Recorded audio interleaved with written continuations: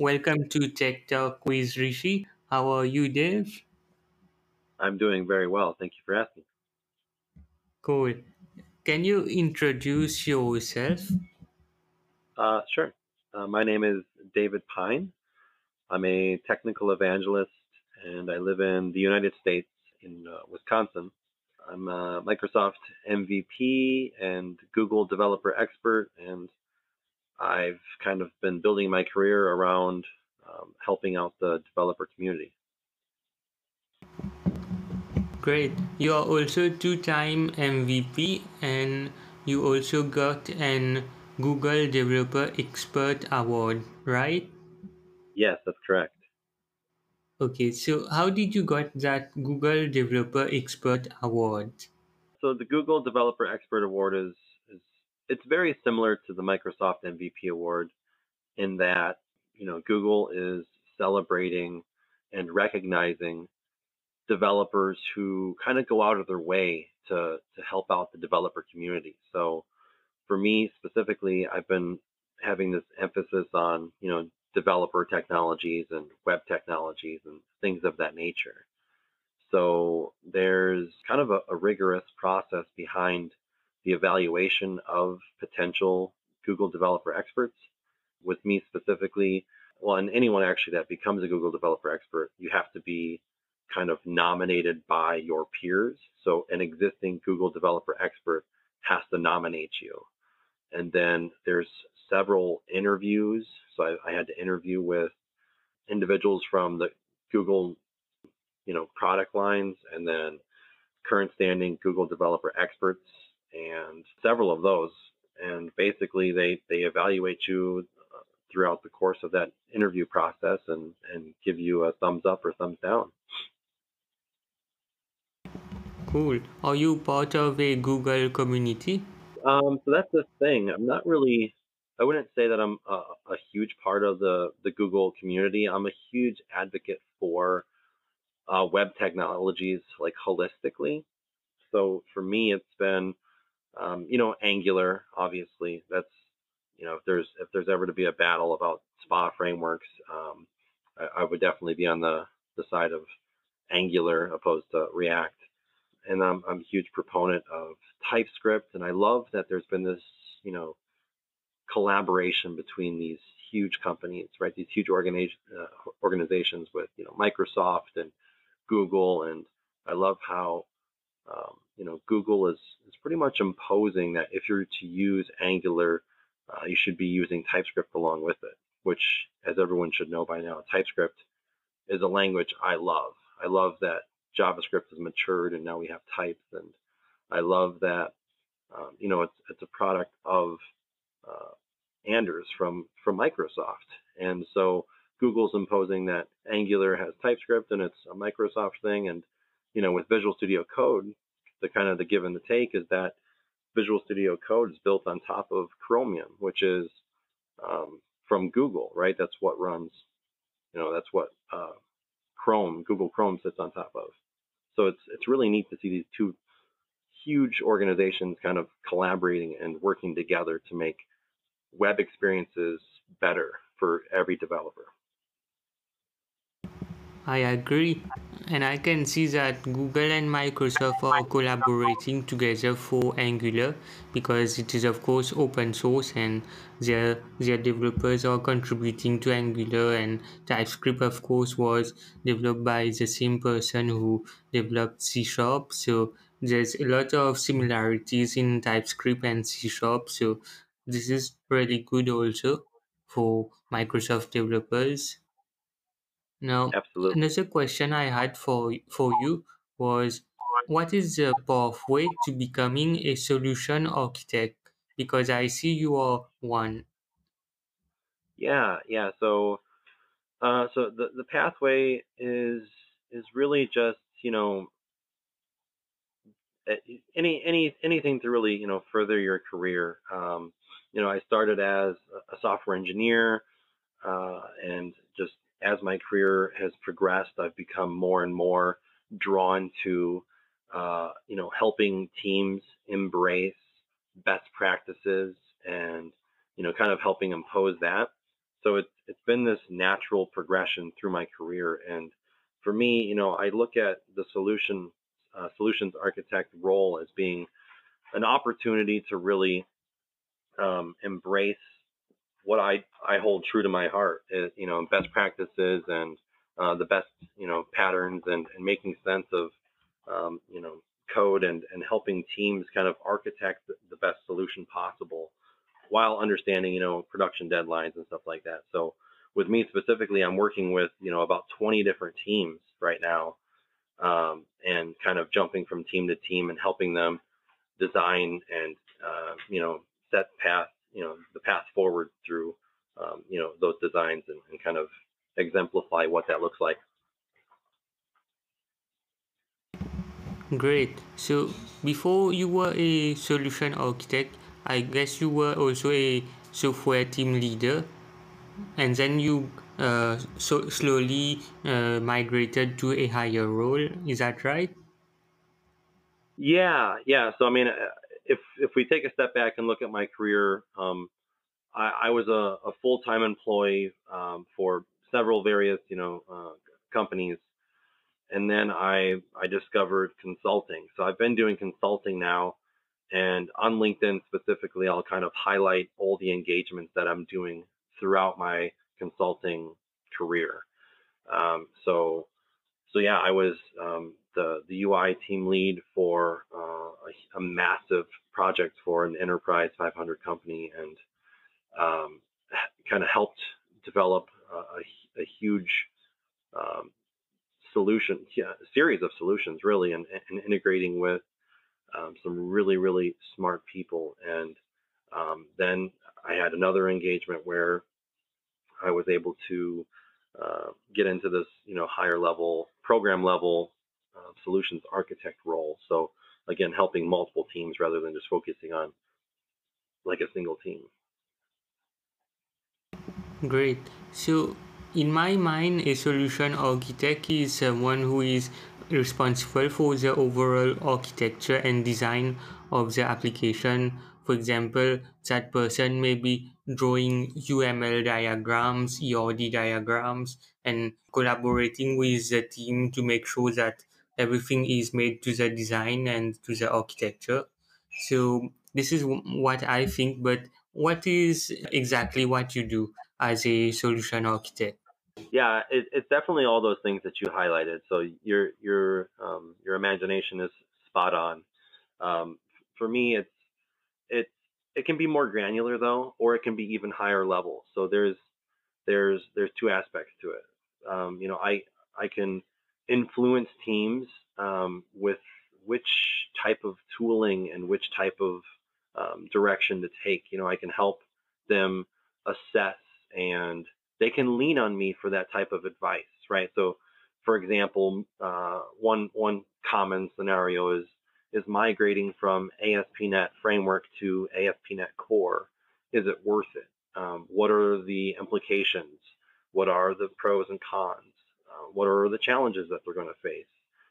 What type of tools could they use to assess, portability, right? With like the .NET portability analyzer and things like that. Like how, so they they can lean on me for those types of, you know, almost decision making, helping them influence what what the right path forward is based on what they've been doing and what their team looks like. I've been a developer for many, many years, so I've experienced these things firsthand, and I've been, um, for example, with ASP.NET Core specifically, I've been following that since it was an alpha. Same thing with Angular.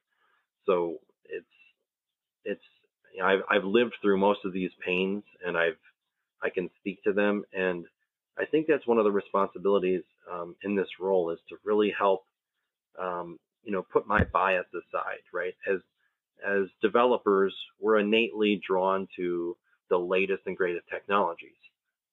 But I have a chip on my shoulder because I've been a developer for so long. So I'm not just going to say the latest and greatest technologies is the path forward, because I empathize with those types of issues. And it's at the end of the day, there's always a production, deadline, release date, right? So it's always good to try to assess, and identify really the best tool for the job. So that's the one aspect, right? Getting granular. And then the higher level stuff is looking back at, taking a step back and looking at the whole program, right? If we've got 20 teams, what are all those 20 teams doing? What are they responsible for? But more importantly, how can they interact together, and what core components do um, do each of those things, rely on, and how do those entities correlate? And is one team more productive than the other? How self-sufficient are they? How are they organized? Are we using, like some scaled agile framework for um, each team? Are they independently scrum teams, right? There's all these things that come into play, and it's hard. There's a lot of decision making. There's a lot of influencing. There's a lot of emphasis on trying to do the best thing, and collaboration and communication is key. Great.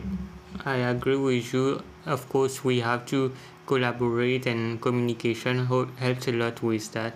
Now, I had another question for you. We were talking about the Microsoft MVP award. So, Hmm. what does this award mean? Because I see that a lot of people on LinkedIn has this award for different platforms. Some have it for Azure, some have it for .NET especially. So, what does it mean exactly?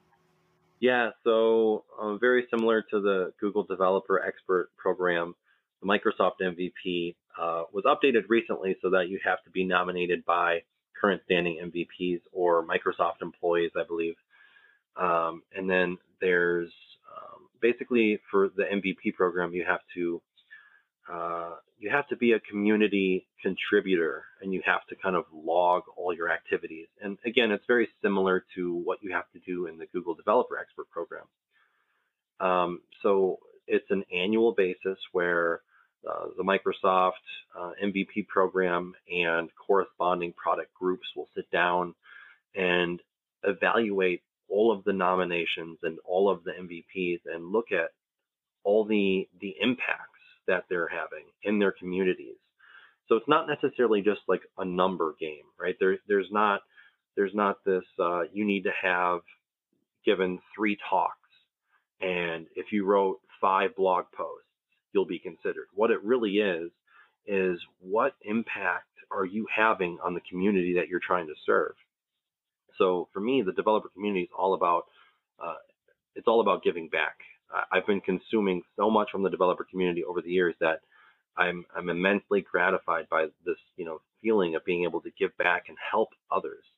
And there's different ways of kind of measuring that impact. And both the MVP program and the GTE program look at like the numbers of views that you'll have, or how many people read a blog post, or how many people are contributing on an open source project, or how many talks have you given, but not just how many talks have you given, but where have you given them at, and how many people attended those talks, and what's the feedback from those talks that you've given.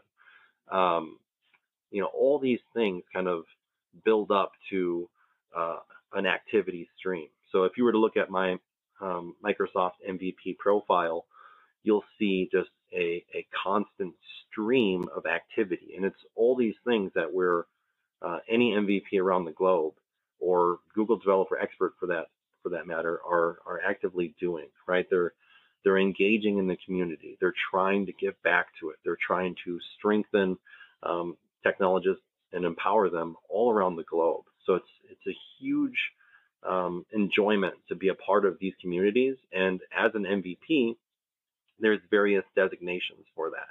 Like as you had mentioned, there's Azure, and there's developer technologies, and there's even stuff for Excel and Word and PowerPoint and Office and all these things, right? So these different the categories are really there to kind of um, just further identify the contributions that you're making. Like, what area are you making these contributions towards?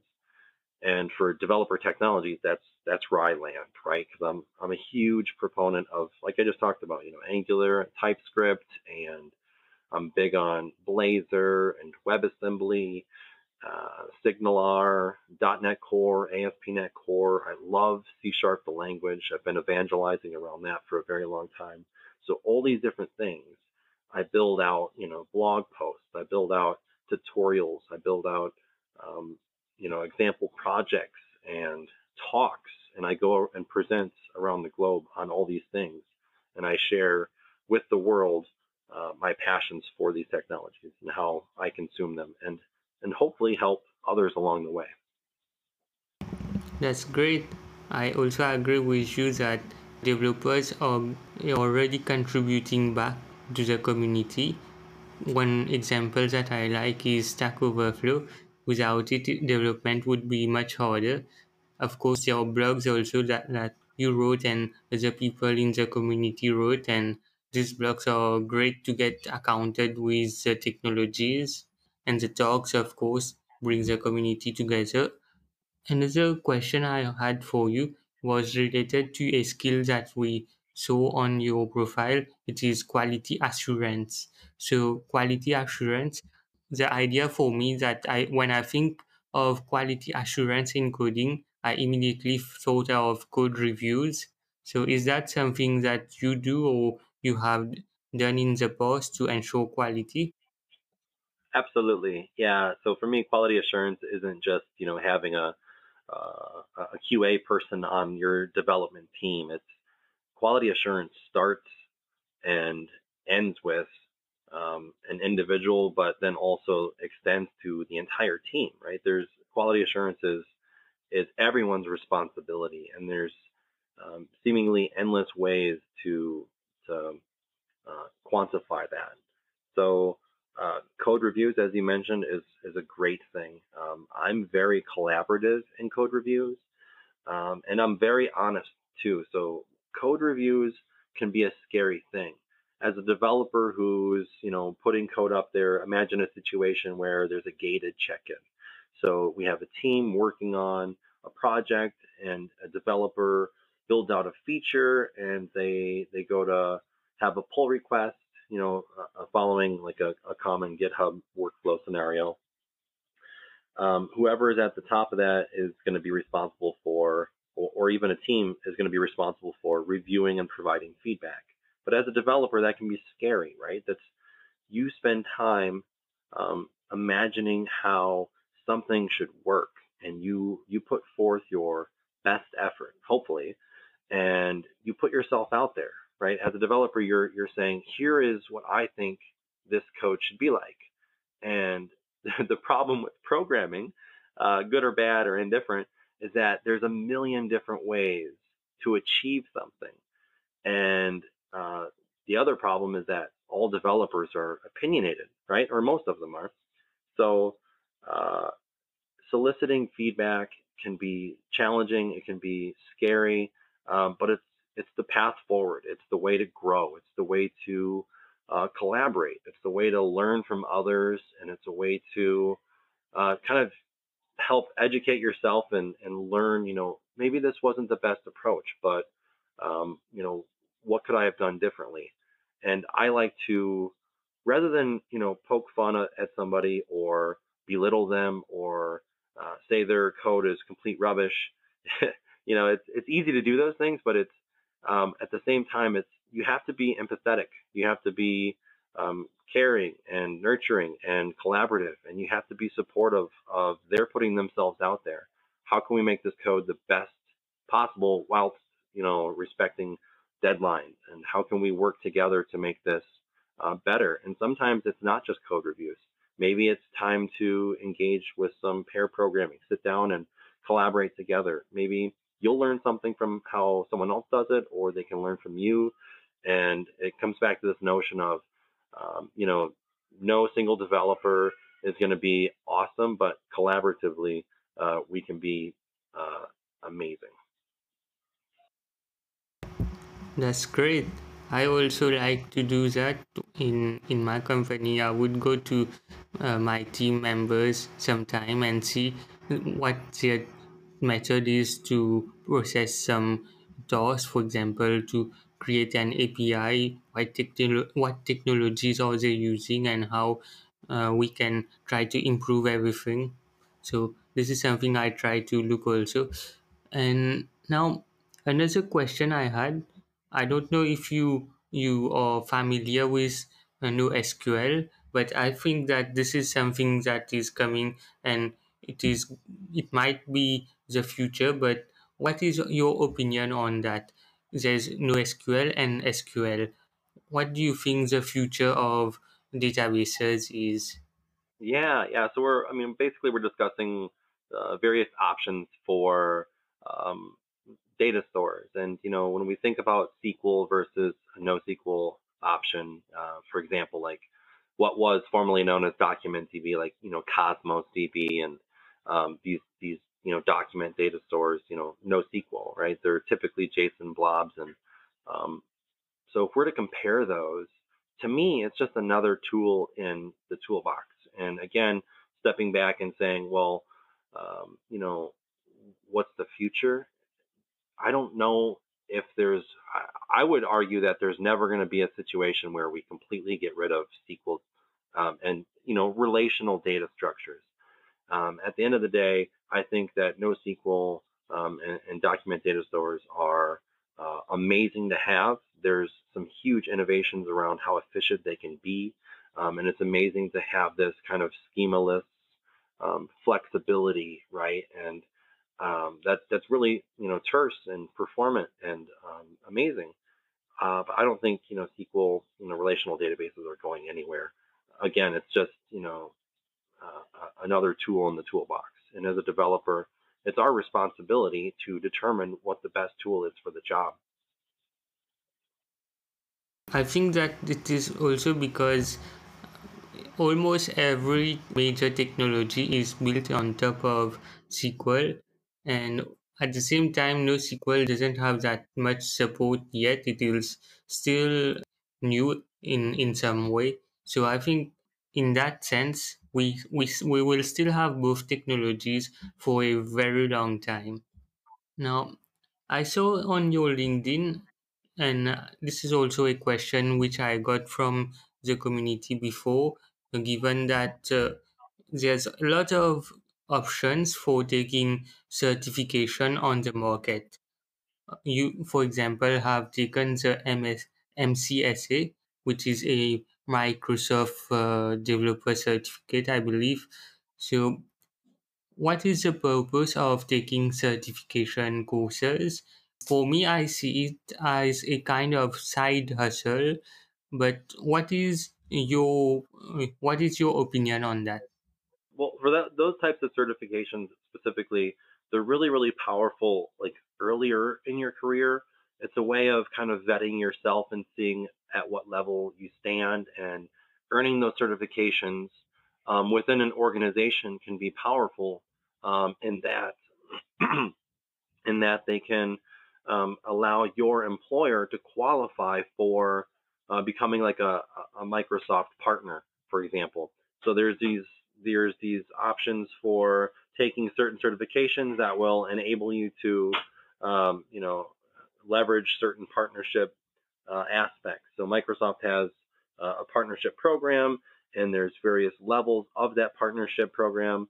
So if you have enough developers in your organization that have certifications, you can qualify for some of those partner benefits. For example, some of the benefits are, free enterprise level Visual Studio subscriptions and stuff like that, right? But then also working with the partnership program to help maybe approach clients, collectively, with Microsoft and your organization, right? So it's a way to kind of separate your organization from the competition. But in terms of just straight up sharpening your skills, I mean, there's countless ways to do that. Microsoft certifications are great. There's also things like Pluralsight, Egghead.io, and things like that, right? Where you can kind of do things more at your own pace and not have necessarily the formal assessments, but um, a way just to stay sharp and make sure that you're learning. I also see there's there's options like the Google Developer Certificate.